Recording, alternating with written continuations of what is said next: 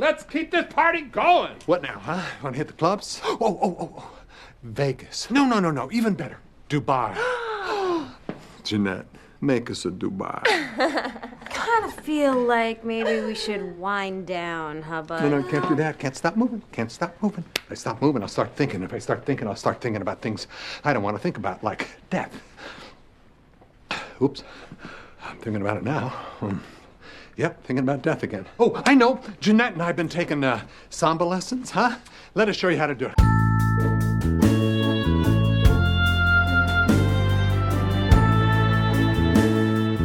When you have a song stuck in your head, like really ingrained, stuck in your head, just jammed in there, where do you fit on the blessing to curse scale for that phenomenon? Do you like a song stuck in your head? I don't mind it. I make it miserable for everyone else, but I don't mind it myself, because it's normally a song that I like. I'm going on at least a week of having the same song stuck in my head, and I do really like the song, but it is starting to drive me a little crazy. I'll listen to like a 2-hour podcast, and I'll be singing the chorus of it out loud the entire time. Wow, what song is it? It's a great song. Is it one that you may have shared on your Instagram story recently? Yes, I've had Bills by Destiny's Child just ingrained, interlocked in my brain, and it's a phenomenal song, but I'm going on like day 11, and I'm going crazy. Now, Zach, and this is not to cast aspersions towards you, but sometimes you can be a little bit late to discovering some music. Yeah, I just heard about this band, Destiny's Child. Let me put you to bed quick on that, because I am a man of culture. I was watching season 2 of Glee. I knew Darren Criss sang Bills at Dalton Academy with the Warblers. I knew that song. Wow. You even got me there. What brought it back into your life, Zach? I think they might be Giants, because they have a cover of it. If you look up that song on Spotify, it's Destiny's Child, Glee, and They Might Be Giants. Those are like the 3 versions of it. Nice. I thought maybe it was Beyonce's Renaissance tour kicking off. But it also had been at least a month since I had listened to it. It just came back, and it's not gone away. It's such a good song. The trifling, good for nothing type of brother. Exactly. You can't say that. I assumed she was talking about her brother. Yeah, he's good for nothing. Her family brother. Hi, Steven. How are you? I'm good, buddy. How are you today?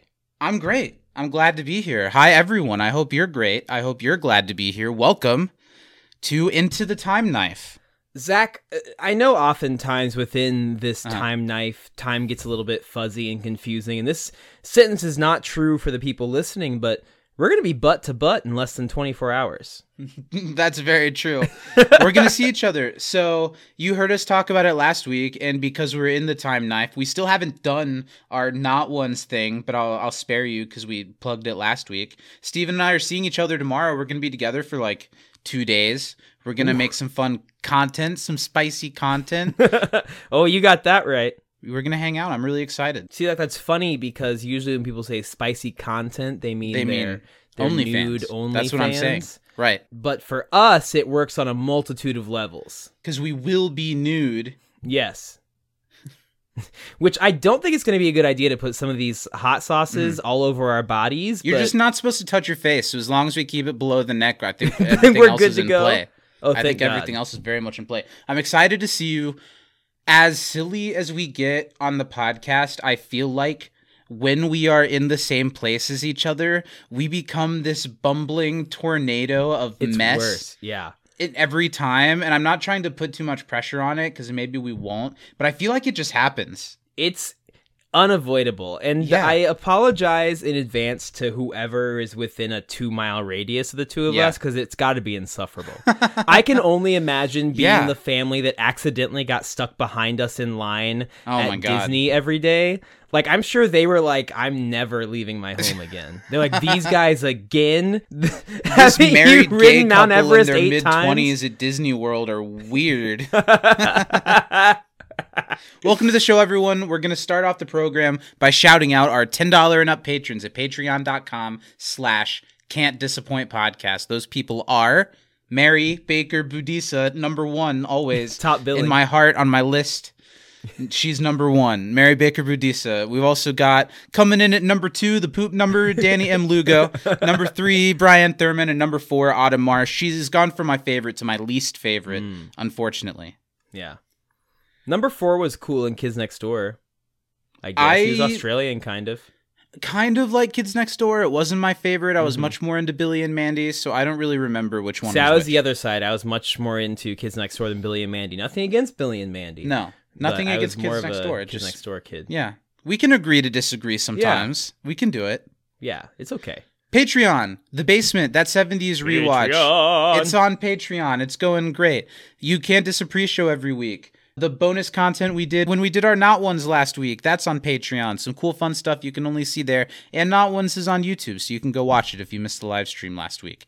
I'm assuming it went great and was a lot of fun, and we made a lot of new Patreon dollars. And this is the last podcast we record before we become millionaires. Right? Watch out, Mr. Beast. Possibly. Zach and Steven Burger coming to an Uber Eats near you. Oh my God. Okay, I want to go further because we couldn't just do a burger. What would our ghost kitchen serve and what would it be called?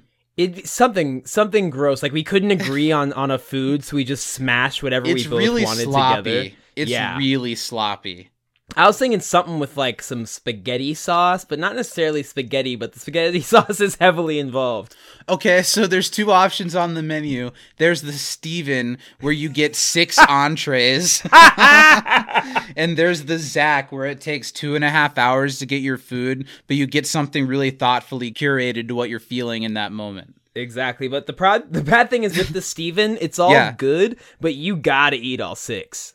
We sit and wait because for you're you trying to to prove something to someone for some reason. I've never understood it. I gotta beat them. Apparently, Joey it's bad Chestnut, I'm coming for your ass. Do you know who Joey Chestnut is, Zach? Yes. It's the hot dog guy. I'm cultured. I know also Destiny's the Lemonade Child. guy for some I reason? know Why Joey Chestnut. I know all of the big names. How did they decide the 2 like eating things are who can slurp down the most glizzies and who can chug the most lemonade? Is that a thing, lemonade? Yeah. I feel like there are others. I feel like wings are a thing. Pie is a sure. thing. Pie Wings eating is a thing. contest. Mukbang is very, now it's not so much how many of this can I eat, it's how much of this one type of thing can I take down. Yeah. Anyway. It's like, I bought 57 Big Macs. How many did I finish? How many Big Macs could you take down? One after the other. Am I doing this to try and eat a lot, or am I just You are trying casually? to show off, and you've got 30 minutes. How many are you taking down? Think about it reasonably. If I'm really trying to like eat them, I think I could comfortably do 5 or 6, because I get 2 for a normal order. It's just so much bread. Mm-hmm. What do you think about that middle bread? Pro and con. Pro middle bread. Pro middle bread. Yeah, it helps me sop up. Because eating 2 Big Macs is not enough, Zach. I also have to dip them in the McDonald's barbecue sauce, so I really am just clogging my arteries. Oh my God! My like dream, if I'm like nice and got the munchies, give me 2 Big Macs, give me 2 spicy McChickens, and give me a large McCoke, and just the man's an animal. Put me into bed, tuck me in. They walk in and all of the employees at the Chicago McDonald's that can't speak English, like a chill goes across the room. They know they're about to make 12 sandwiches. He's here. For one boy. The 65-year-old woman just trying to pay for her kids' school books. Her grandkids' school books, like, has to get up from her chair that she waits in the back. She doesn't work other than when I arrive because they need her. Yeah, and there's the person working at the cash register whose toddler is also in the room at the nearest table on an iPad, yelling loud. Welcome to the show. Let's get into it. Do you want to talk about The Good Place? Is there anything else you want to mention? No. Okay, we're talking about Season 2, Episode 5 of The Good Place. It's Chapter 18, Existential Crisis. I'm really fond of this episode. I'm excited to talk about it. I was wondering last week, I was like, is this the episode that I think it is? And it absolutely was, and it brought me some of my favorite laughs in the show, and visually, one of my favorite moments of the entire series is in this episode. You're talking about the view of Jeanette in that dress? Auga! Obviously. It's a really great episode, and I think it does even better on a rewatch because we can appreciate the kind of slower down moments in this show more than we did when we were just so excited to see what the next thing is going to be. I love this episode. This is going to be maybe the biggest Ted Danson appreciation podcast we've done yet.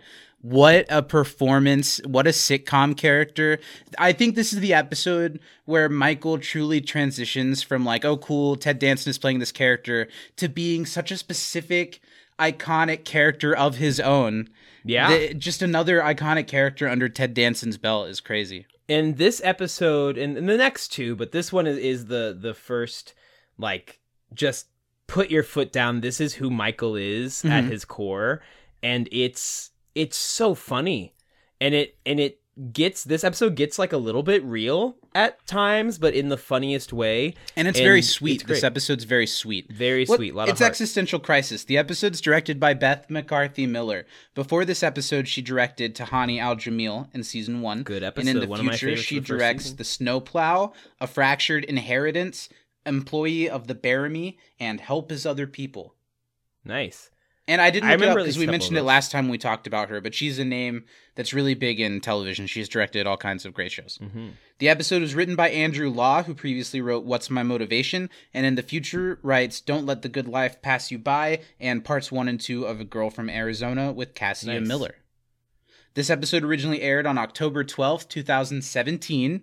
Hey-o. And you know what time it is. We're going to give it some context. We're going to Mm-hmm. wrap some context around this bad boy. October I 12th, never wrap 2017. myself in context. No repeats. We've got a new #1 movie. We've got a new #1 album. Wow. Let's see if you can figure them out. Let's start with the movie.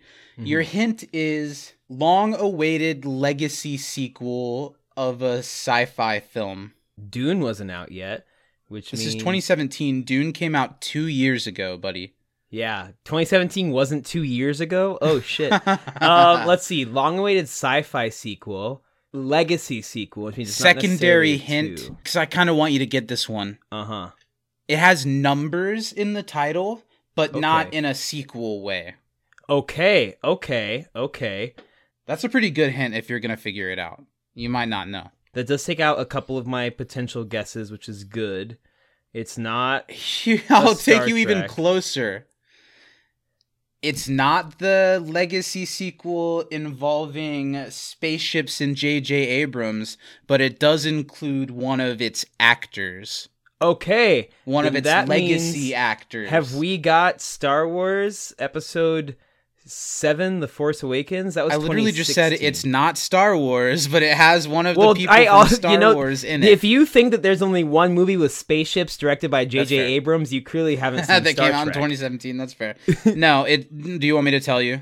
Is it something Cloverfield Lane? Nope. No Cloverfields. It's got one grumpy Harrison Ford in it, returning for Blade Runner 2048. Oh, that was #1 in the nation. Good for them. 2049? Or is it 2048? You know, on a 2040 Is 2048 the iPhone the game. Yeah, so it's And is 2049. Is it?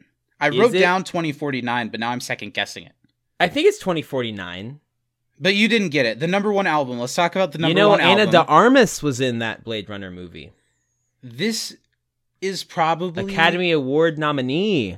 the Ana #1 de album. Armas. This artist is probably as iconic as a currently touring and producing music rock band can be in this day and age. Did you give me a genre? It's a rock artist. I Rock just said it. artist. That I think. That's fair. And they're I still think I said touring. it. They're still touring. They're very iconic. A lot of people like them. They're going to play for huge crowds even today. I can think the only other hints I can think of are going to give it away. Yeah, let's see. Who put out an album in 2017 that's still touring? So it's not Red Hot Chili Peppers because you would never speak of them highly. It's not U2. And I'm not crazy about this band. They're not my favorite, but I would say that they are well regarded. Yeah. So it's not Metallica. Foo Fighters? It is Foo Fighters. Hell It's yeah. not an album that I was super familiar with. It's kind of one of their lesser known albums. Would you be able to guess what Foo Fighters album it was? No. No, the album was... It won a Grammy this year, I think, though. Concrete and Gold. The album might have won a Grammy this year. Or that year. Dave Grohl put out a Bee Gees cover album that's really good over the last couple of years. It was I pretty knew that. recent. I didn't listen to it, but I remember that. It was good. It didn't sound like my cup of tea, really. I love Nirvana. I should, on paper, love Foo Fighters. I like Dave Grohl for the most part. Their music's okay. It just it doesn't do a lot don't for me. love Foo Fighters. I think They're it's fine. pretty good. They're It's pretty fine. Okay. The only hints I was going to come up with was that the guy from it was in an iconic rock band and that one of them died recently. Shit, R.I.P. So back to The Good Place. We've got to find out if Steven really sucked in everything this episode had to give, if he's going to be able to get through this segment without spiraling into his own existential crisis. Steven, you know what time it is. You'll have 20 seconds on the clock to let us know. Did Steven watch the episode? Did Steven watch the episode this week?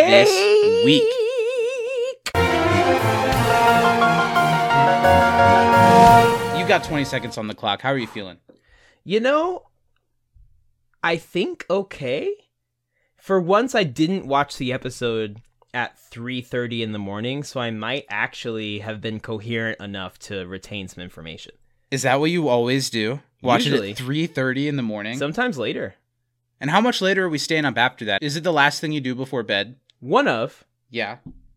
Yeah. Okay, well, you've got 20 seconds on the clock. We're going to see how you did. If awake Steven does better than sleep-deprived Steven, which you might be surprised, I feel. We'll see. I think that awake Steven is not to be trusted. If anything I've learned in my life. That guy's a scoundrel. Yeah. He's a real piece of shit. I'm going to count us down.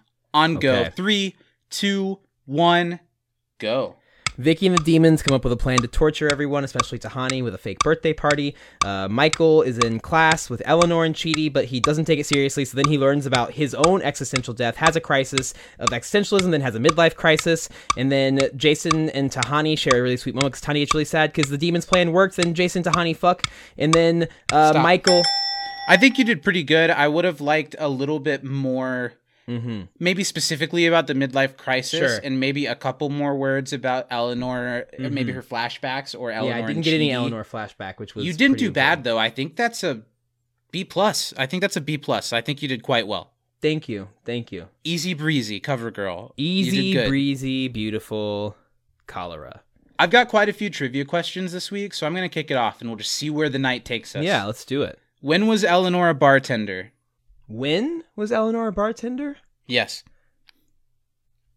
That's not ringing a bell for me. Maybe it wasn't in your episode. Should I just tell you? I'm going to give a guess. 2000. No, it's not that kind of when. She was how old when she was a bartender? Oh, I don't know. She was 11. Oh, when does that come up? She says something probably to Michael about, well, you're being a pansy about the dying thing. I could handle being a bartender when I was 11. I don't know, something like that. Was in mine. Not that in doesn't yours? sound Okay. familiar to me. Well, we're off to a great start. What you got?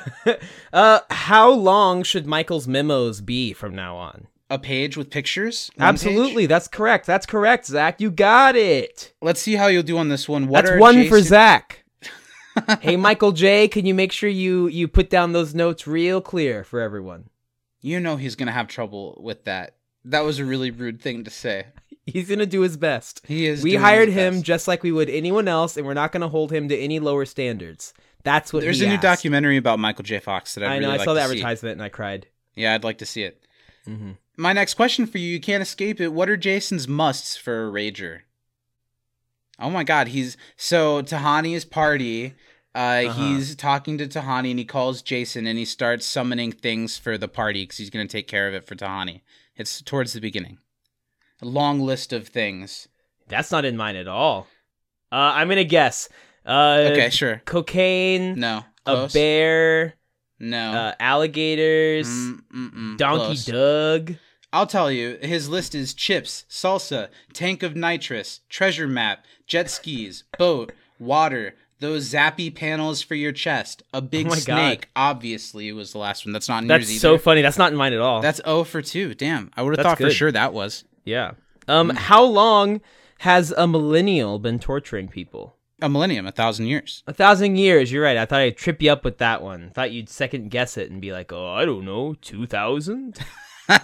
You thought I didn't know what a millennium means. Okay, That's great. true. Great. What party does Tahani have Janet base this one off of? Part of it is going to be the answer to my next question, but that's okay. Great. It was Tahani's... Well, she originally says my 2008 fundraiser in Zurich. Then she says, wait, no, my 2007. Was it for like the Red Cross or something? Right? That's really great. It was 2007 once she fixed the year fundraiser for the Red Cross in Zurich. Nice. I'm going to skip my next question because it was where was her 2008 fundraiser. Do you want me to give you another one? Or are you going? You're clearly going. Forget I said anything. I'm going. Just ride with it, baby. Down. Where was Eleanor's dog really? In a duffel bag in the backyard? You're close. I'll give you another shot at the location. I don't know. In a duffel bag in the car still? In a duffel bag under the deck. Under the deck, I remember that now. Which, it doesn't sound like she buried it under there. It sounds like she just shoved it under there, yeah. like it's your bed and you are cleaning your room. Yeah. Yes. What flavor baby does Eleanor offer to fetch Michael? In my episode, she says, "You want a big fat baby?" Then she says, "What about maybe a Cool Ranch baby? Would you That's like a fucking cool hilarious. That wasn't in my episode. 3 out of my 4 questions that I've given you so far, not in your episode. Great. I now know the secret is just to tell Zach they weren't in my episode. You're doing great. What ice sculpture was at Gunner's party? The one thrown by demons, to be specific. Oh my god. I don't know. It was an elephant. Oh, sure. Mm-hmm. What was Eleanor's dog named? Not in your episode, huh? This one might have been. I don't remember it. Mikey? The first letter is correct. Yeah, which makes me think mac and cheese? Macaroni. No, you're so close. It's way simpler than that. Max. There it is. Ding, ding, ding. 100% Steven. Don't think that was in my episode. What would Jason rate Tahani if she auditioned to be in his crew? An 8, which is the highest. A perfect 8 out of 13. What does mommy want a bottle of?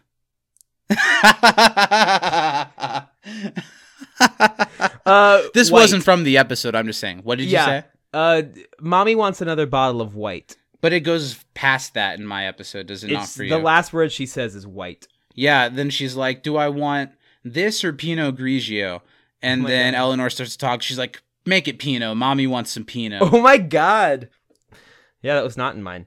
What does Jason know how to make for breakfast? My last question. Cereal.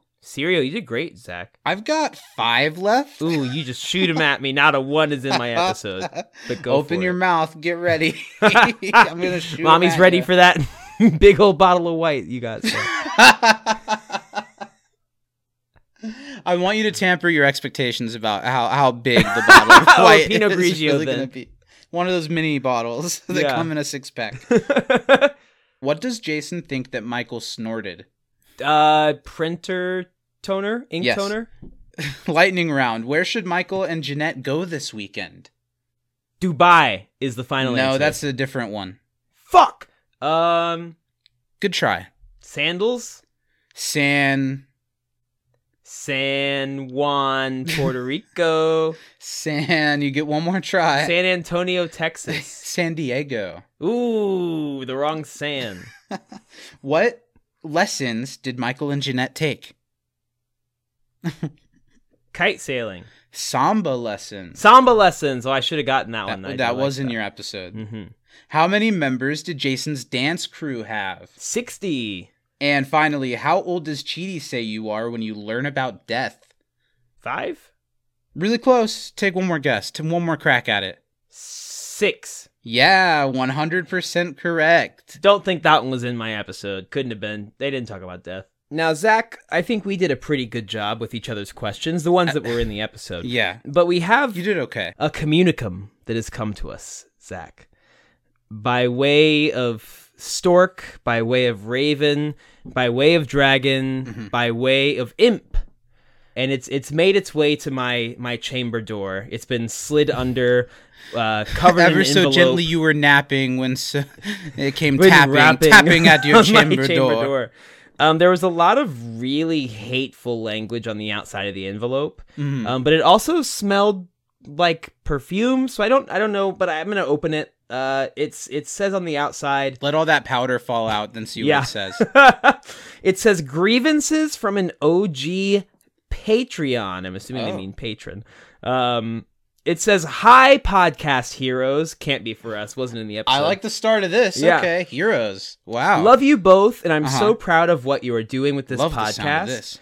I love The Good Place, and it's by far one of the best written shows I've ever watched. Kudos. So far, I'm loving this message. Yeah. Now to my list of grievances. Oh. Okay. Number 1. I have not been invited to appear on this podcast.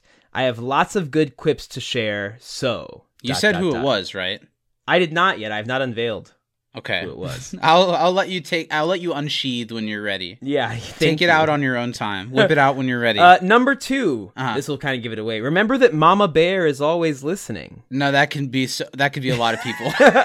Did Steven, or did he not, confess that he came to A-Town and didn't stop by to give me a hug? It's true. It's true. 3. Never reveal anything less than the absolute sweetest things about my future daughter-in-love, Danny. She must be talking about you, Zach. I think she spelled your name wrong. Yeah, this is Steven, clearly don't a share her crazed fan that's in love with idiosyncrasies Steven. on the pod, faux pas. I think she's referring to when I outed Danny for taking off her shoes on planes. That's not great. That's pretty bad behavior. Do you want to out her further? Does she have stinky feet? Not when we fly.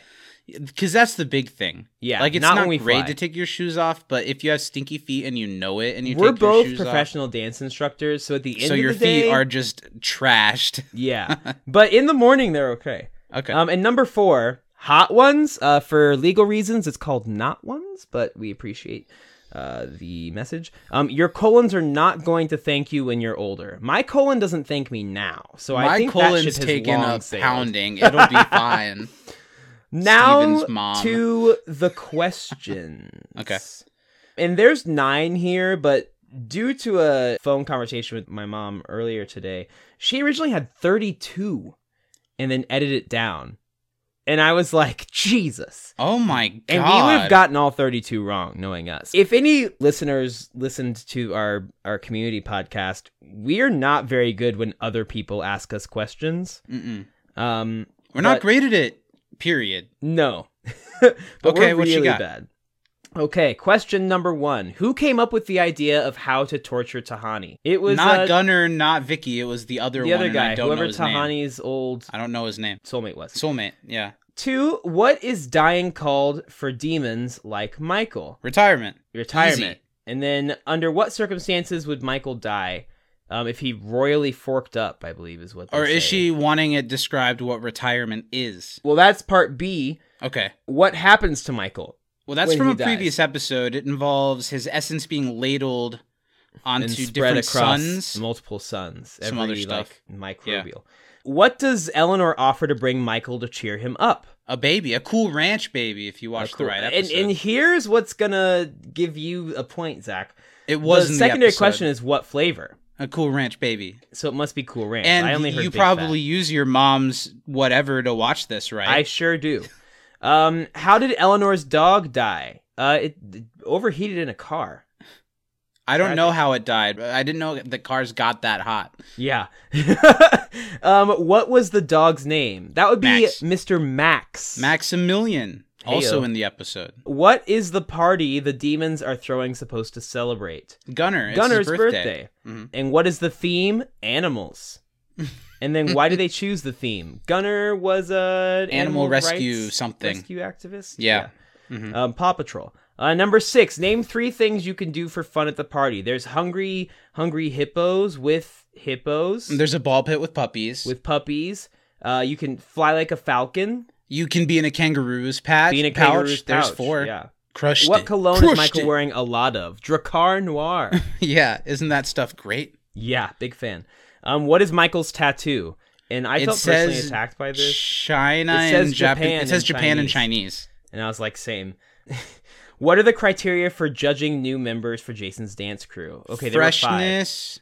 Dance ability. Good. What was the good looking one? Good bodied. Good bodied, maybe. I'll buy it. Dopeness. Dopeness was 1.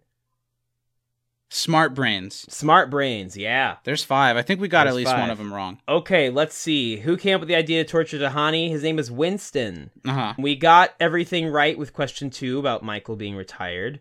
Number 3, a big fat baby, and Cool Ranch was the flavor. Eleanor's dog died. Mom left him in a hot car. His name was Max.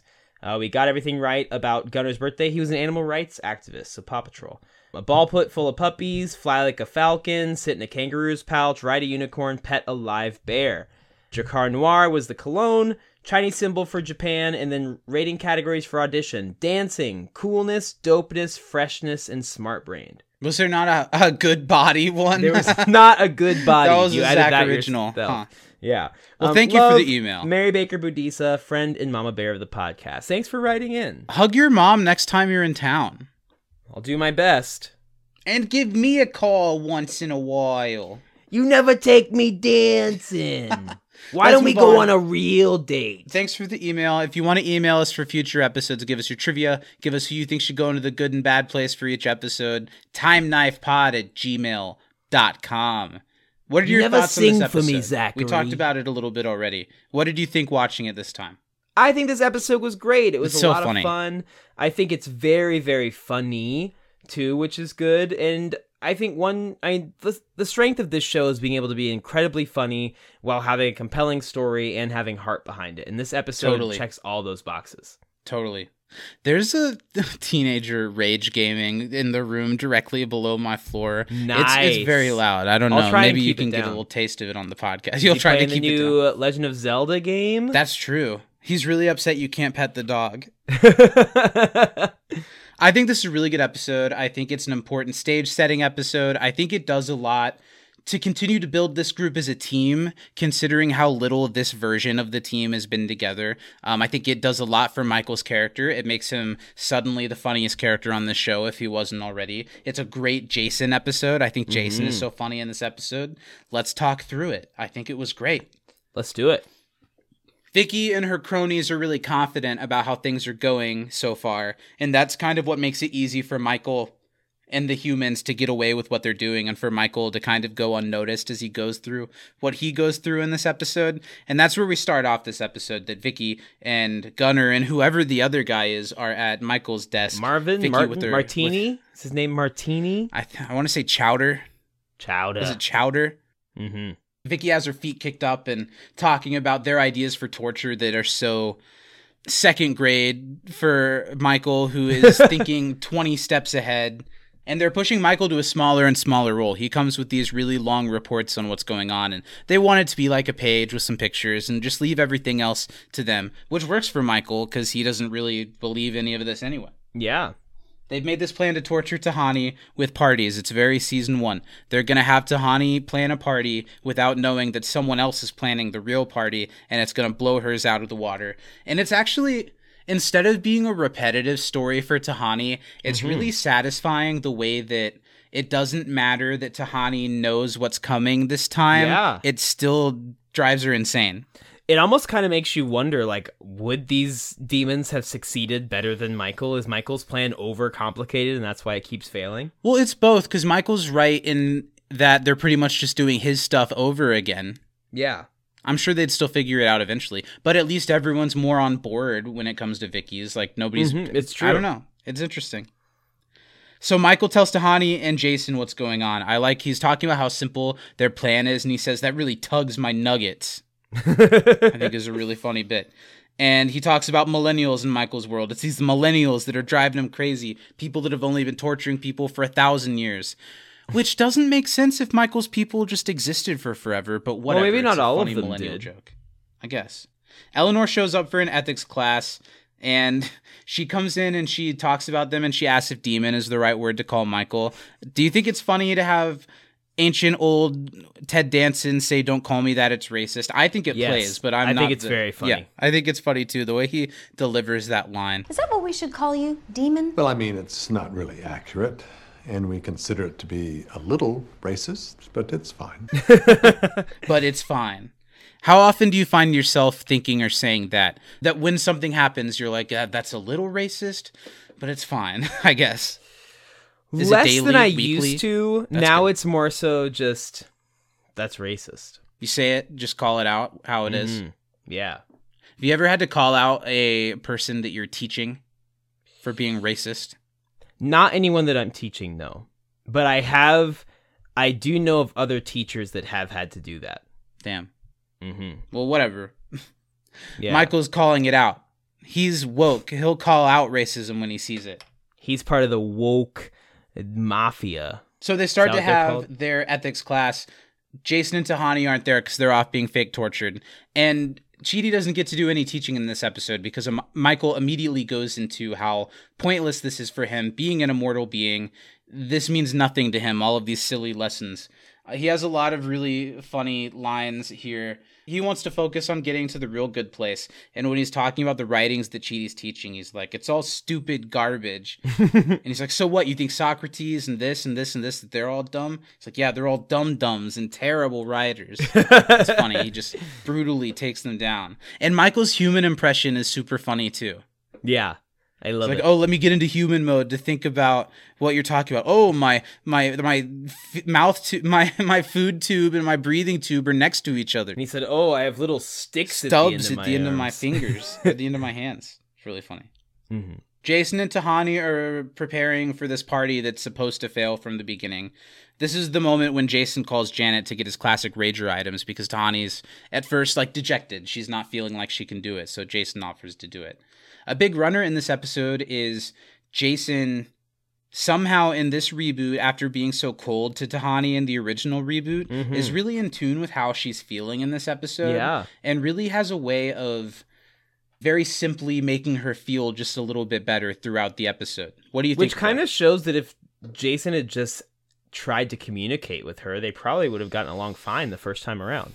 Yeah. He talks up Tahani here, her party skills, and how it's like how he's the best at getting water bottles to stay on the roof of a Pizza Hut. That's how Tahani is with party planning. And Tahani comes up with a plan, of course, to like drive one into the demons and plan a party that's even better than the one that they're planning to be better than her party. I thought it was funny when Tahani is like, well, does Vicky have the poise and the this and this that I have? And Jason isn't listening. He says, yes, she does. Yes, she does. No, she doesn't. That whole scene was really funny. It was cute. I like getting to see Jason and Tahani together in this reboot because they don't have any pent-up ill will towards each other because they weren't soulmates like before.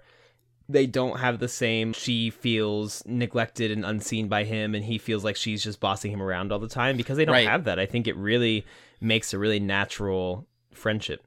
And also Tahani is a little bit dumb stupid in the same way as Jason. She just very much doesn't know it. Yeah. Just her whole thing here on getting caught up on out planning the other people. It's just doing what she's supposed to pretend to be doing. Yeah. It's really funny. She's going to make the event too much and asks Janet to model it after one of her top events. And Tahani has this really cute, like, wicked little laugh at the end of this scene where she's like, ha ha ha ha ha, about her parties. And it made me laugh every time. Meanwhile, Eleanor's talking to Chidi about how she's going to maybe be the velociraptor of the ethics class because nobody else is showing up. Really funny. Really funny line. She says, are you trying to say valedictorian? No. I think Eleanor has some good little, like, one-liners in this one because, like she says, like, she is the best student at this point. And so she's, like, just kind of vibing. And I think it's really funny to see her in this position, whereas instead of the one who is needing the most help, she's trying to make sure everyone else gets the help, and I like that. Yeah, I do too. Michael can't latch onto any of the ethics ideas because he's immortal. Chidi's starting to put that together here. And he feels like before he can teach Michael to be good, they have to make him fear death, basically. They have to make him aware of the idea that his existence could end, which isn't something he's really had to face before. He's talked about retirement, but Michael's always been so cocky and confident that he's like, they're never going to catch me. But he's not that many steps away from having something like that actually happen because he's really rebelling against the system in this part of the season. So Eleanor, there's a really iconic line between Eleanor and Chidi here that's been used for memes a lot, where Eleanor's talking about... That's what you used to think about? I used to think about how it's weird. They don't make pants that are just one big pant leg for both your legs.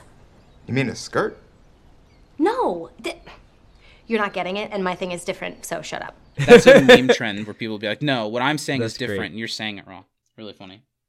So Michael re-explains retirement to them, and I thought it was really good continuity that it's literally the exact same speech that he gives last season. I thought that was the exact same thing. That's not just him being ethereal and speaking largely about what could happen. That's like literally what it is. That's what happens to all of them.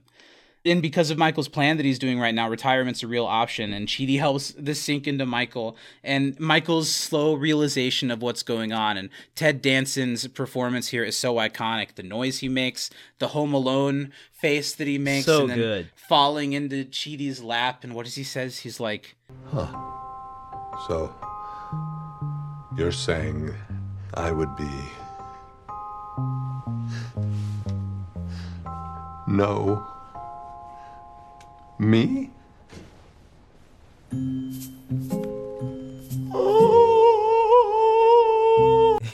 and this pleases Chidi, but he doesn't know what he's just taken the lid off of. That's the big thing of the episode. What do you think about this being what the whole episode is about? Do you think it's worth the whole episode? How do you feel rewatching it? I do, because I think that we as people kind of take for granted the fact that we're aware of our own mortality, and a lot of even intelligent mammals aren't necessarily, at least to our knowledge, aren't in the same way. And that's kind of scary. And I know people firsthand that have, like, even in their 20s started freaking out so much about dying that it, like, changed their life for the worse. And so it's like a thing that people can, like, kind of lose their shit if they really tackle their own mortality. There are things all over this episode that make me think about my outlook on death more than most of the show has so far. And that was really interesting. There's a lot to chew on from that perspective. Even if there's not as much zany, otherworldly shenanigans in this one, it really does make you think about death and how, I don't know, we'll talk about it later, but Eleanor's speech to Michael at the end of the episode is particularly ringing true to me these days. Absolutely. Then Eleanor saying to Chidi, dude, you broke Michael. But Chidi, he says the thing. He says existential crisis in this moment. He says the title of the episode. He said the thing. What Michael's going through is normal, and he'll work through it. This is his first step towards ethics and towards kind of being a little human and learning about life. Or he'll be a lifeless shell of misery, dooming them all for eternity. So Eleanor tries to help Michael by... I love Eleanor and Chidi in this episode, like, babying Michael throughout the episode as he falls into his thing. She offers to get Michael a baby to see eat babies. And as we all know, Ted Danson is a Democrat in Hollywood, so of course he eats babies. Yeah, that's how it works. Duh. Michael is getting deep, and Eleanor tells him, you know what, you learn about death where I come from when you're a kid, and you get over it pretty early, which cuts off the first flashback that we see. I think these flashbacks are really telling of how certain people do react to the thought of death, and that they say, oh, that's just a thing that I've dealt with. I don't really think about it. But they are kind of pushing away thinking about it and acting like it's never going to happen and it's a thing that happens to other people, and I just step away from it. What do you think of these flashbacks? I really think that the flashbacks are done well. Even if there's a little bit more weight to them, they're still really funny. But I think that the progression through Eleanor's life at the different times that she came close to or did tackle death in her life, I think are very telling. You know, a lot of kids, the first time they hear of something or someone dying, it's a pet. It's a pet, right? And then next is either a parent or a grandparent or like an uncle or a family member, something like that, right? And then we hit a point where we start tackling or a friend, and it's tough because through different ages in our lives, we see us as having a different amount of time left, right? When you're a kid, you're like, wow, I have like forever in front of me. Or like you don't I have even forever think until that. I'm 10. It's just inherent. Yeah, like you don't have the same thinking of time. When you're a teenager, it becomes a little more real, but you still don't really understand how fast time moves. And then you get to be an adult, and we're not even at the point where we've lived most of our life, hopefully yet. Fingers crossed. I don't know. You know, I'm sure we are going to have a totally different perspective in 10 years and 20 years than we do now on 50. Life and how long or short it is in the grand scheme of things. Yeah, this episode deals with a lot of that well, and it makes you think about it. And you just made me think of also when you're a kid or when you're a teenager, you're trying to make time speed up. Yeah. I think we're finally reaching a point, and I think we're lucky to be the age we are where we're enjoying the time and we're trying to be present with it and trying to appreciate it as it comes, which I know certainly people our age, much older than us, don't get to that point. Totally. So in the flashback, Eleanor's mom killed her dog, and I thought it was really good what you said, that a lot of times it is animals that's your first experience with death, and how the parents handle that with their children sets a big standard for the rest of their life. Because I think you can be open with your child and explain, well, everything that's alive dies, and your dog died, and it's sad, but you can be happy for the time you had with them, and it can be a good beginning of a conversation to get them ready for when it happens in other categories of life. And Eleanor's mom just fails in every bit here. You see a lot of Eleanor in Eleanor's mom, but she's so extreme that it's just cringy and sad and really funny. It's very funny. Because I feel like, especially growing up where we grew up, we kind of know some people that had parents that weren't too far off from this, which is really sad to say. Obviously, this is like a hyper dramatized version, but like it's not that hard to picture. Off. Yeah, which is really sad, but it rings true to how sometimes you get dealt a really shitty hand with who is raising you. And sometimes there's not a lot you can do to combat that until you're older and have the perspective to take a look at it. My favorite part of this flashback is when the mom's saying, the point is, don't be sad. Honestly, I'll get kind of annoyed if you do get sad, because it's been a very long day and that bitch Carol from work was really on my ass about some stupid thing that I don't even know what it was. And at the end of that long day, I had to use one of my favorite duffel bags to do something very gross that I did not like. This bitch Carol from work was talking about some stuff. I don't even know what she's talking about. And I had to use one of my favorite duffel bags for something very gross. I didn't like it. It's so funny. But it does paint a picture of parents that kind of need parents and force their kid into that. And it's sad and funny. Yeah.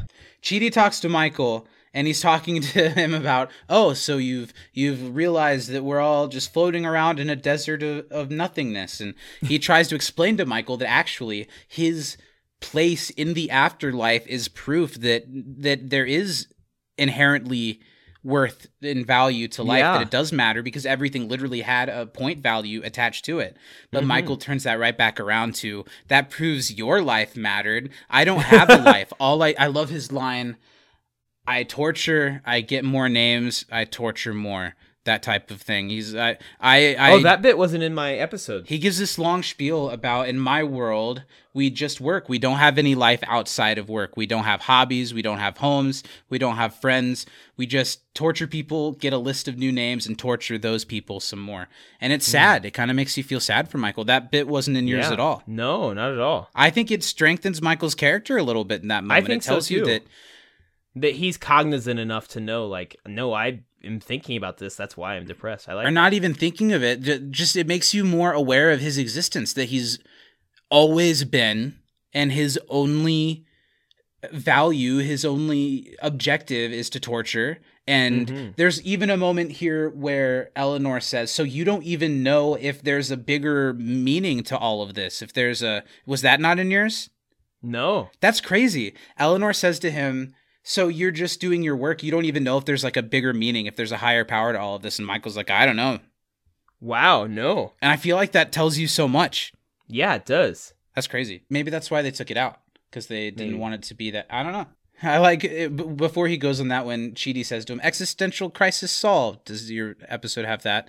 Did you watch this episode? You did watch this episode, right? I did watch this episode. I got a B+ today. You did get a B+. That's very true. And I don't know, this wasn't one of those episodes that I felt like it had a lot of stuff, though. It's interesting. Yeah. Michael has no idea what the larger purpose of the world is. I think that's a really big thing. It's crazy. Tahani, meanwhile, she really did herself with the party design. She didn't outdo herself. She did herself, because this is what she always does. Chidi and Eleanor bring out and broken Michael to Tahani and Jason to show them what's going on and how they have to work around it. They call him a big bowl of ennui in this moment. Which, no. They say that Eleanor says he smoked a big bowl of ennui. He smoked a big bowl of ennui. Which is really funny. And Jason talks about, he snorted printer toner. You've still got like 70% of your brain. It's okay. Which, how many times has Jason snorted printer toner to know the percentage that it takes off each time? I don't think it's 70%, Jason. No, not a chance. I love in this moment, as I kind of mentioned earlier, Chidi and Eleanor are really babying Michael. And they're like, oh, look, didn't Tahani do such a good job with the party? Come look over here, buddy. Balloons, Eleanor says at one point. Look at the balloons. It's really funny, but he's just talking about decay and depression and death. I think he says the line, "We're just corpses that haven't started to decay yet," and I'm like, shit. We do all have friends, or we've been that friend that have those moments. For you have your buddy, like you said, who's going through that and is the guy that's bringing everybody down because they just realize that they're gonna die one day. And you're like, yeah, man, but look at the balloons. But look at We're the all balloons. just trying to party. Yeah. They're worried that this Michael's going to blow their cover, which is a very valid point. He seems so out of control. Meanwhile, Tahani thinks that they're going to be at her party any second, any time now. They're all going to leave that other party to come check out hers, unless she's sorely mistaken. And it cuts to the really awesome, dope party for Gunnar that's outside, and there's fireworks, and there's animals. Spelling letters in the air with the fireworks. All of these interactive things at the party, and Tahani says, I was sorely mistaken. Which that party looks fucking awesome. It did look awesome. A good like of all the things that nighttime they've done in The Good outdoor Place, party. That is like probably the one that I want to be at the most. I was gonna ask, of all of the animal exhibits, what are you going to first? Ooh, I feel like I don't want to start the night in the kangaroo pouch. That's where I want to finish. After I'm sufficiently fucked up. Please don't finish in the kangaroo pouch. I exclusively can. But I think I would go to... Maybe I'd start with the flying like a falcon. I think that'd be pretty fun Get some energy to out. kick off the night, yeah. You know better than anyone, I'm a cuddle bug at heart. I would spend all night in that puppy ball pit. That would be my dream. I want to do the falcon flight and then land in the puppy ball pit with just You're two gonna decimate fistfuls. them. That's awful. I'd slow down. Just be puppy I just have chunks everywhere fistful. flying around. I got some duffel bags. It's no problem. But just fistful of like printer toner. Yeah. And just have a party. Me and those puppies just snorting away the ink. What about you, Zach? I just You told said you you'd I be do the puppy thing. one. Were you Sorry, I was trying listening to me? Were you here? So Zach, how's your week been? Are you? Vicky comes up while Michael's like trying to keep to himself and not talk to anybody, and she describes all of the cool, awesome animal things that they have at this party that Tahani didn't have at her party. And Eleanor says, Tahani, you walk around looking miserable, as she has this just devastating look in her eyes. It's like, oh great, you're doing it just fine. And then they say, okay, we're gonna take care of Michael. Where is Michael? They realize that they've lost him and he's taken off. Cut to the most iconic bit of this entire episode. Michael pulls up in a red sports car. Do you know cars well enough? Was it a specific car? It was a Ferrari. Ferrari. I think so. Either Ferrari or Lamborghini. I think it was a Ferrari because it had a galloping horse. He's in the white suit. He's looking fly. He's got the little curl in his hair. I am just blown away from this episode top to bottom. Ted Danson's physical comedy is a man in his 70s. His Zach, demeanor, I couldn't stop fucking laughing at his the hair. way he walks, the way he moves, there's so many little moments that I can't wait to talk about. He comes out, he's surfing on this wave of positivity. And he calls out Jeanette. Have you met my secretary, Jeanette? Yeah, come on out, Jeanette. And it's Janet, dressed to the nines in this beautiful, like, oh my God. I simped so hard the moment I saw Jeanette. Jeanette Totally could get it. When Cheaty's like, without a doubt. Jeanette, and she's like, it's me, Janet. It's still me, Janet. I don't know what's happening. Eleanor thinks this is a plus. Cutting to Michael showing off his tattoo. It's Chinese for Japan. But Chidi thinks this is worse. He's not moving through it. He's denying it by going through this midlife crisis. Have you ever known an adult in your life be the Michael in this situation? I had a friend whose dad went through this. Tell me about it. Well, you know, without outing the person or anything, they No, come on, let's hear it. So address, but name and address withheld. Their parents, I think, split up. Sure. And it was one of those things where like all the kids were older, and so the parents just kind of go do whatever. And the mom got like really into like fitness and being outdoors, and the dad did not. Dyed his hair and then like got a sports-ish car and started trying to show up places. Like it was a whole thing. But Yikes. It's very sad. It is also, sad. I work in a luxury service job, and so we get a lot of people coming in who are like trying to "I'm save their recapturing marriage. My oh Yeah, big for time. sure. Okay, so then tell me, based on people's demeanor when they're coming in, do you place any personal bets on whether or not the relationship is doomed? Do you put much thought into that? Absolutely, and I think I've got a perfect record of couples that come in. What are I'm some like, of the they're gives? gonna get. How can you tell? So there's one of three possibilities for a wedding couple that comes in. They Okay. either break up before the wedding, Yeah. they break up shortly after the wedding, or they stay married. Those are the only three things that can happen when you're engaged to somebody. And That's I'm true. excellent at calling the breakup before the wedding, because you can usually tell if she is just picking the fuck out of him. Everything he does, she's like, "Hey, get your arms up, stand up straight. You gotta lead me." Why and I'm does like, she have we're an still old lady sitting at a voice? table. Like, we haven't started doing anything yet. And you can tell, like, some guys are like, "Oh, I'm sorry. They're gonna stay together because he's got nothing. But if they're like, "You know what? You bitch," like, that's when you know it's bad. Like, I've had somebody call People their really fiance fight. a bitch on a lesson before, and I was like, do you guys just want to go, or And you mean fight. Let's Yeah. all fight right now. yeah, like, let's throw hands. I want in. Then there's like the older couples that come in and they're like 50s and they're like, "Oh, we never danced together, but we're giving it a try." And those kind of make me sad, but I always try my best to help ignite some fire.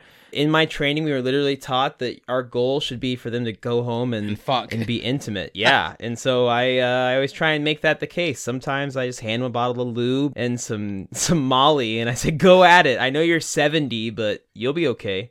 Put on some Funkadelic and just let them do Exactly. the rest.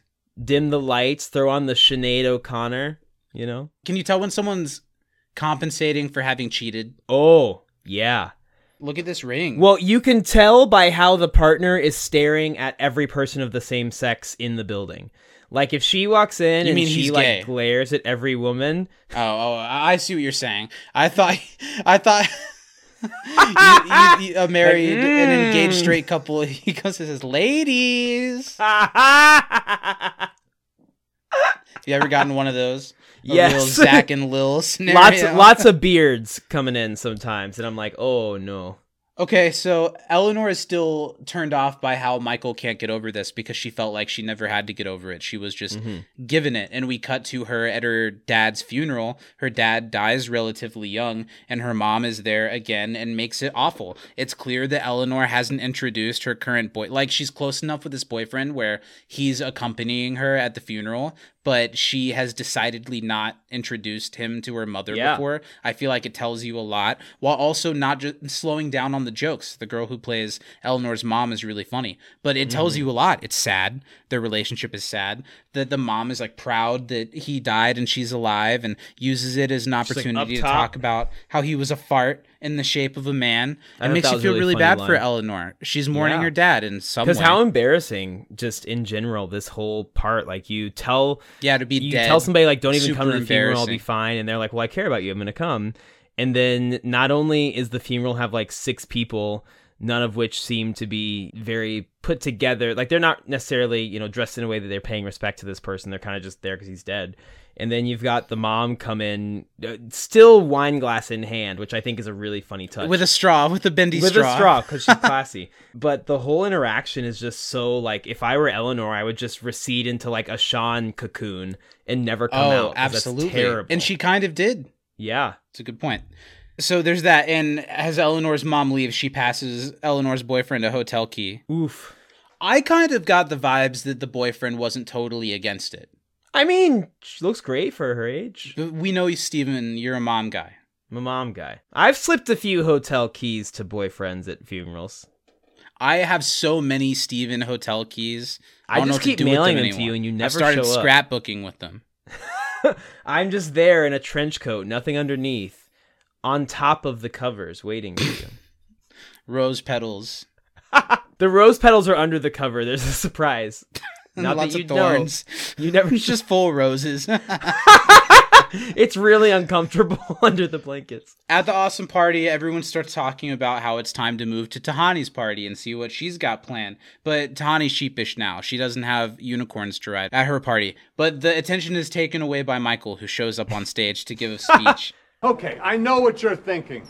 Birth is a curse and existence is a prison. But don't think about that. Don't be sad, you guys. Focus on something great like Drakkar Noir, woo, which I am wearing a lot of tonight. Or the Sharper Image catalog. What can't those guys ionize? By the way, I am feeling amazing. I'm gonna do some push-ups. Then we'll go around the room and name our favorite cheese. Okay, that's good with the speeches. That's good. I know what you're all thinking. Birth is a curse and existence is a prison. It's so funny. He's wearing a lot of Drakkar Noir. He's getting ready to do a bunch of push-ups and make everyone name their favorite cheese. Was that in your episode? Yes, it was, and I love how excited Jason gets when that's going to happen. And then Michael like points at him, gives him like a knowing smile when he sees Jason react to it, which I thought was funny. I love the drip that this version of Michael has. It's incredible. It's like Miami Vice, but on Ted Danson, and it's so even funny. better. Yeah. So he's giving a speech, and it makes Vicky question his behavior. But when she confronts Michael, this version of Michael is so nice and complimentary and anti-negativity that she kind of lets it slide because it just reaffirms that she's doing a good job being in charge. As she walks away, he says, "Do you want to dance?" "No." "Okay." Okay. Well, I feel like Michael is personifying here that person who has like a breakdown, but then is like, you know what? I'm better. Everything's fine. Because Michael's like, I was really having a tough time with you guys taking over, but I realized it's good. It's all good. I'm good now. with everything. Everything's fine. I'm better now. As that guy, I can tell you it's not great. Jason here is also picking up that Tahani is actually being tortured and that she's really having a hard time. And it's just a little blip of a moment. It's really great to see how Jason, underneath all of his Jasonisms, can be really emotionally intelligent and can read people, and it's really sweet.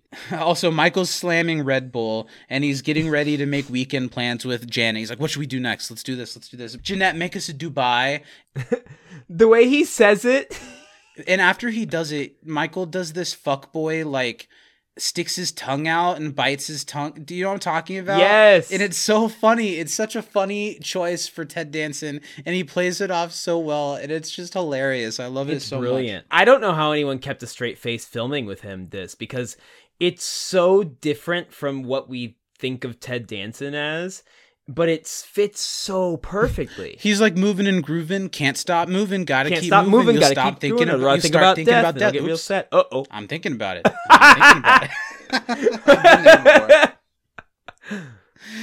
Chidi thinks this might be more than a book will be able to snap Michael out of it. He's starting to worry. And Eleanor still doesn't get it. So we get one more flashback because Chidi says, "Haven't you ever had death super affect you?"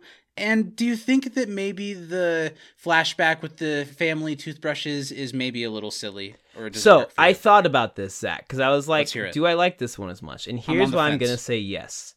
When I was a kid, and when you were a kid, there was a show that was on called Caillou. Yes.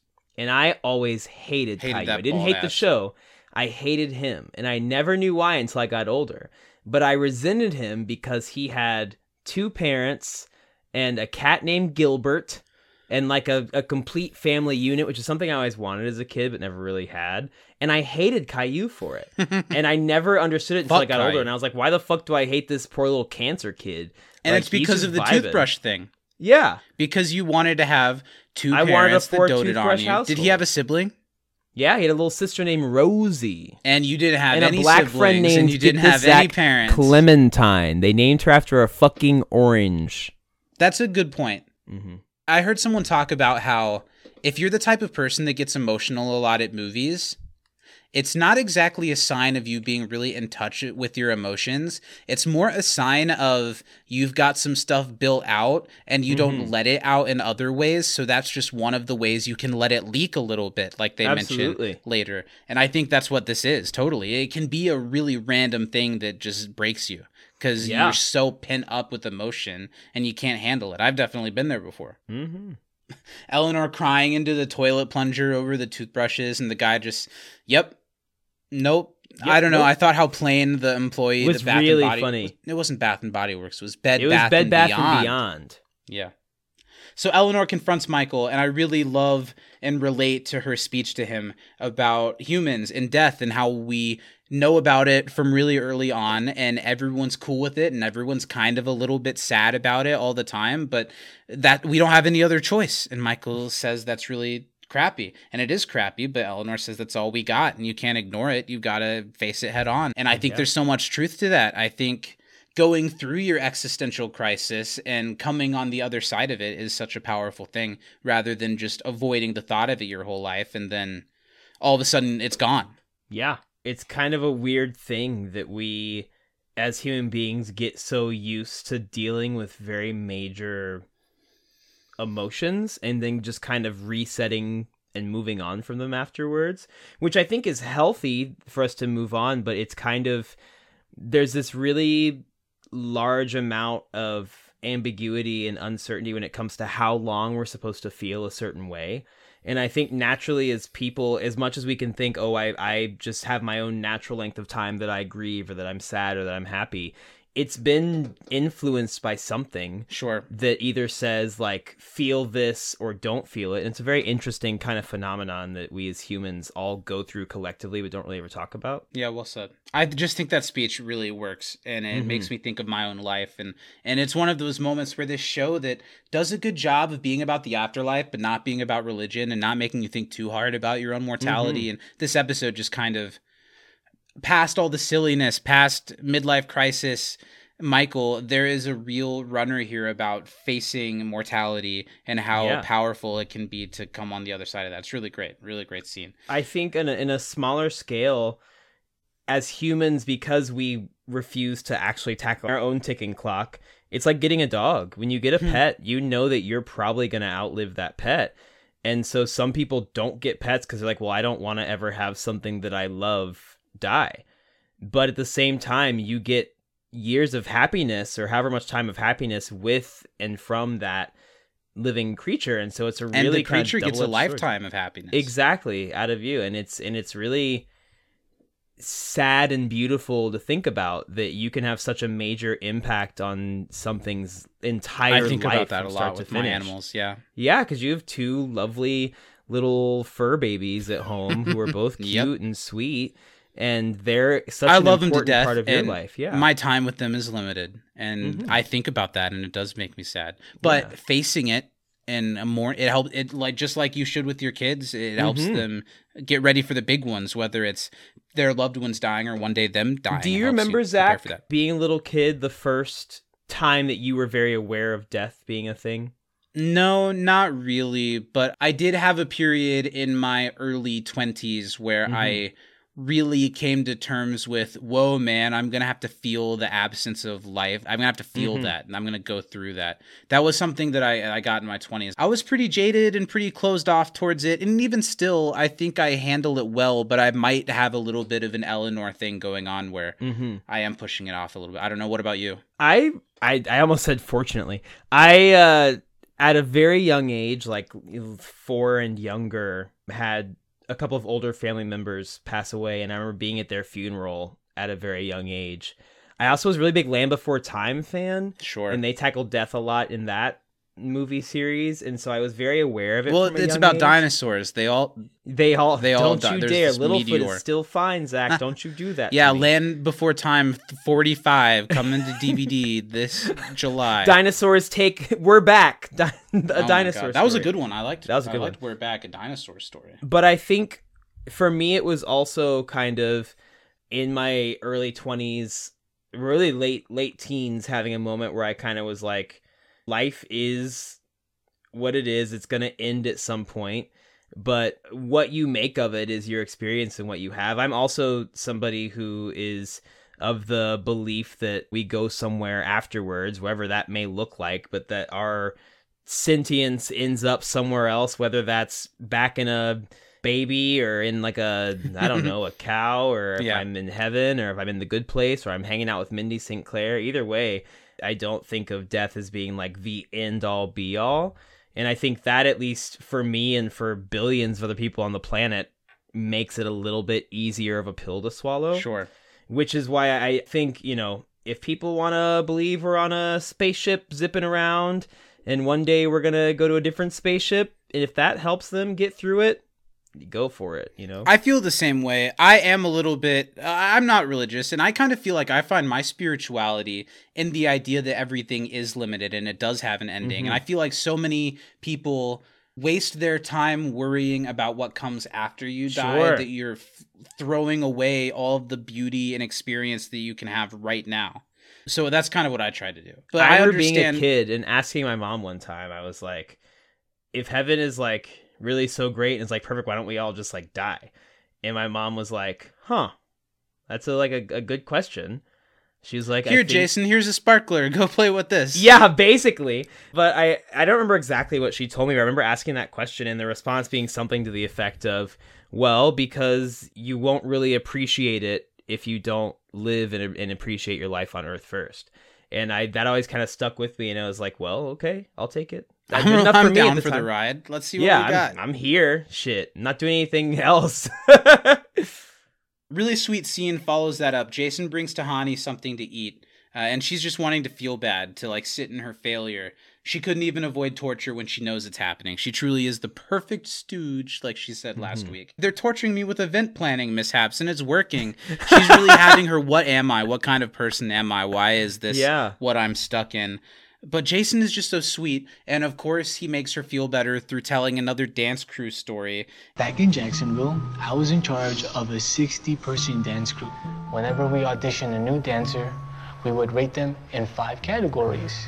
Dancing ability, coolness, dopeness, freshness, and smart-brained. I would give you an 8 in every category. 8 isn't bad, I suppose. Oh, no. 8 is the best. It was a scale of 1 to 13, but 8 was highest. The scale went up and then back down like a 10. Why? It's not important. Lately, you've been really down on yourself, but you're the most amazing person I've ever met. Besides Michael, and he was constantly torturing us, so I'd only rank him a 10. Which is worse than an 8. That's so unnecessarily confusing. The point is, you're cool, dope, fresh, and smart-brained. Never seen you dance, but I bet you're good, because you're good at everything. You're awesome. Be nicer to yourself. Thank you, Jason. From one 8 to another.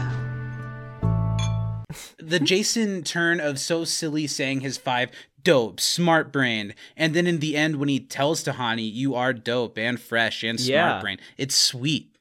And it I've goes never from seen you silly dance, to but I bet sweet you'd be pretty good at it because you're good at everything. And I think that's so sweet and special. And it be made me kind of nicer emotional. to yourself. Is a big one too that he tells her, and we could all be a little nicer to ourselves, and Tahani should too. And I just wrote in my notes, this is sweet. Yeah, it was such a...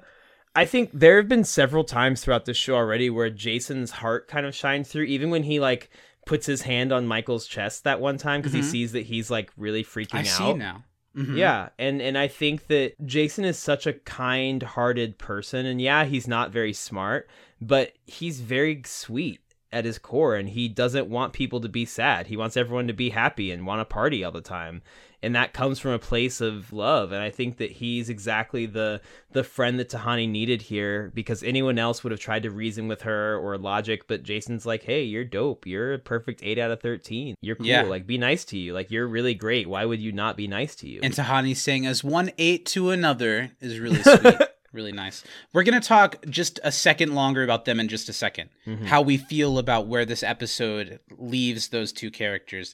But before that, there's an ethics class scene, and Chidi is going over the torture notes that Michael's written up for them. Michael's back to himself, and he has a nice moment where he tells Eleanor that he's really grateful that she was there to help him get out of it. Now that he doesn't have to pretend that he's torturing them, he can tell that to her. It's really nice. And he has some gained sympathy for humans. He has new perspective of what they have to go through and how much pressure and how difficult being alive and just the all of it can be, and how he's sympathetic for it now, which is nice. There's a little thing here where they ask him about his age. I don't think the always joke is the best thing, but I love how many new angles we get on Michael's existence and what he actually is. Oh, the age thing wasn't in really my nice. episode. He's like, so how old are you? And he's like, well, it's hard to explain. Okay, well, I guess I can tell you this. On my birth certificate, it just says always. Yeah, it wasn't in mine. You know what I mean? I like that they're talking about stuff like that. I actually but it don't wasn't think my that favorite him joke. thanking Eleanor is in mine either. It just starts the scene. That was a nice moment too. With Chidi reading the notes, because Eleanor's response to him is, "Really? After I almost saved you from an existential coma, this is what you say about me?" Then after that, in this cut of the episode, they talk about moving on to a book called Death and how it's going to be a beach read after all they've been through. That's the end of that scene. Cut to a really abrupt cliffhanger and a different type of cliffhanger. I was right a few weeks ago. I think there's another Michael Sadboy episode, isn't there? That ends with them having like a party outside the 4 or 5 of them. Maybe. This is the Michael Sadboy episode I think about. It's this episode. I think I have 2 that I'm mixing together. But I think this episode also qualifies as a little bit of a cliffhanger, but mostly a happy, nice ending. Mm-hmm. Do you think so? 2 of the 5 people have a kind of cliffhanger ending. It's a cliffhanger, but not in the, oh my god, now one of them's going to go to the bad place kind of way. It's a cliffhanger in a Friends kind of way. And what it is that Jason and Tahani hooked up. We cut to them in bed. And of course they did. They had great sex with each other. Of course they did. They're both pretty. Jason's stupid, so you know that the boy can pound. He's got nothing better to do than be good at it. His mind is on that alone. Yes. Jason is very Jason about it. He's very nice. He's very chill. He's going to make Tahani cereal. But the episode kind of ends with Tahani thinking, what does this mean? Let's talk about this. Because she keeps trying to say, like, hey, we should probably discuss. Talk about this. Let's discuss. It's a weird development because they build up to it pretty well. Mm-hmm. And we loved Jason and Janet as a couple so much last season, and it's not even been referenced this season so far. No. So how do you feel about Jason and Tahani? Do you think it just works as a hookup, or do you think it's like a love connection? It's a hookup. Yes. But it's one that I get. I think it's earned. I think that Jason being there for Tahani and for them there's some physical attraction there, and this episode created a little bit of emotional attraction, which is all they needed to give the green light. I did immediately, though, remember after the episode, I let out a big, oh no, and Danny was like, what's wrong? And I was like, I just remembered when Janet finds out about this, oh, I don't remember that. Oh, we'll get to that. That's probably not next week, maybe the week after. It's not. It's still a couple weeks after, I think. But there's some really good stuff coming with Janet involving this storyline. And I think it's really smart and really well done and makes smart-brained, fresh, dope. I agree with you. It really sets up things nicely. It makes you a little sad because you want Jason and Janet to find each other. But they build it up nicely, and you do feel like a sense of... There's always a relief when like 2 attractive people on a show finally hook up with each other. Yeah. Like, oh God, finally. It just feels right. But it's a little complicated. And that's where the episode ends. I think it's a really great episode. It's another gapping 2 moments in the season together type episode. But I think I like these episodes in season 2 more than I liked the bridge gapping episodes in season 1 by quite a bit. I think this is my favorite Michael episode. Ted Danson is so funny all over this thing. That makes it one of my favorite episodes on its own because it's the episode where Michael really truly goes crazy for the first time. Yeah, and it's so good, and it's a different kind of brilliance than the season 1 finale. Yes. From Ted Danson. It just shows the range that he has as an actor and performer. It's such a good character for him. He gets to do so many things with his character, and he nails all of them. Yeah. But that's this episode. Next week, we'll talk about the trolley problem, which is an episode I'm really excited about. Possibly of the whole series. It has top 5 potential. But before we finish up on Existential Crisis for Good, we've run a little long. This has been fun. We've really dove deep into this one, and I really enjoyed it. Who goes to the good place and who goes to the bad place this week? Starting with the bad place. For me, I think it's going to be... Eleanor's mom seems like the right answer for me because she's just deplorable and just so vapid and unaware and destructive. Eleanor's mom. That's a great choice, and that's probably the right choice. I wasn't clever enough to think of that when I was watching the episode. I just finished the episode and wrote my 2 instantly and was like, I'm sticking with it. My bad place was Vicky this week. I think Vicky is doing a really good job of torturing Tahani and made her very, very sad, as well as being kind of mean to Michael too when he's, trying to help her torture to some degree. And I think Vicky's is demonstrating bad place behavior big time this week. But the worst person in the episode is definitely Eleanor's mom. Will you keep it going? Tell me who your good place is. Who did you saddle with? As much as I'd like to give Michael something this week, I don't think that his behavior is particularly good or bad on either end. I think that this week, Jason's kindness throughout the episode, especially at the end, got him the good place for me. I agree. I think that Jason was so sweet. Jason's gone from being the guy who is... Sure, he's charming and how silly he is, but he's actively causing damage to Tahani in the first season, to just being the most lovable doof he could possibly be. Yeah. I love Jason in this season. Manny Jacinto is so funny, and we get to see the sweet side of him this week, and he's very sweet, whether it's in a romantic way or just in a platonic, bringing up his fellow humans way. I love Jason, and I think he gets a lot of points this episode, where he's gotten a lot of bad points in the past. So Jason, good place for me as well. Absolutely. Love Jason. I think that we didn't necessarily talk about how sweet it was, but even when he gets originally paired off with Tahani to go be with her when she's preparing the party, he kind of has the energy of like the significant other that goes with you to try on clothes. And like he totally does, yeah. And it's like, you're doing a great job. That's great. Yeah, no, she would look bad in that dress, or he couldn't pull that off. That's the way kind you of how could. you are, isn't it? I could see you doing that. Yeah. Absolutely. Very much so. Well, that's Existential Crisis. Next week, we're going to be back to talk about the trolley problem. It's been a lot of fun. Guys, patreon.com/can'tdisappointpodcast. You can get our 70s Show rewatch podcast, our live pre-show every week, and the extra Not Ones content that's only available on Patreon. Go check that out. Email us, timeknifepod@gmail.com to get your voice heard on our show. Do it. Steven, where else can the people find us? If you can't necessarily help us pay our bills, but you want to come see what we do. I was free for a moment. I hadn't thought about it in a while. Back in. It's back. I've only been thinking about it the whole podcast. It's a great song. It's a phenomenal it's really tune. Good. Destiny's Child has some good music. Survivor also is really good. If you want your child to be our destiny, then come follow us over on Twitter and Instagram over at Time Knife Pod. We're also on YouTube. If you want to see the video accompaniment of this podcast, go search the name of the show. Yeah. Thanks for listening. Into the Time Knife on you YouTube. Go. Search it. Thanks for listening. Thanks for being a part of the show. We love you very much. It's such a joy to get to do this every week, to hang out with my buddy and hang out with you, the listener. I hope you join us next week. Steven, get us out of here, for Christ's sake. From inside the Time Knife, Black Lives Matter. I'm Zach. I'm Steven. And we'll see you next time.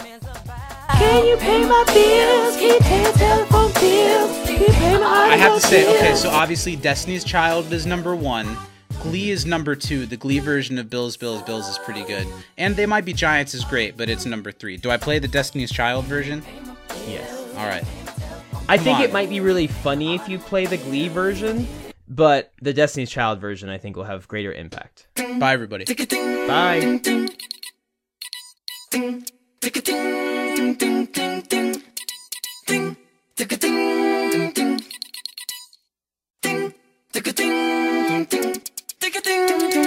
At first we started out real cool, taking me places I ain't never been. But now you're getting comfortable and do those things you did no more. You're slowly making me pay for things your money should be handling. And now you ask to use my car.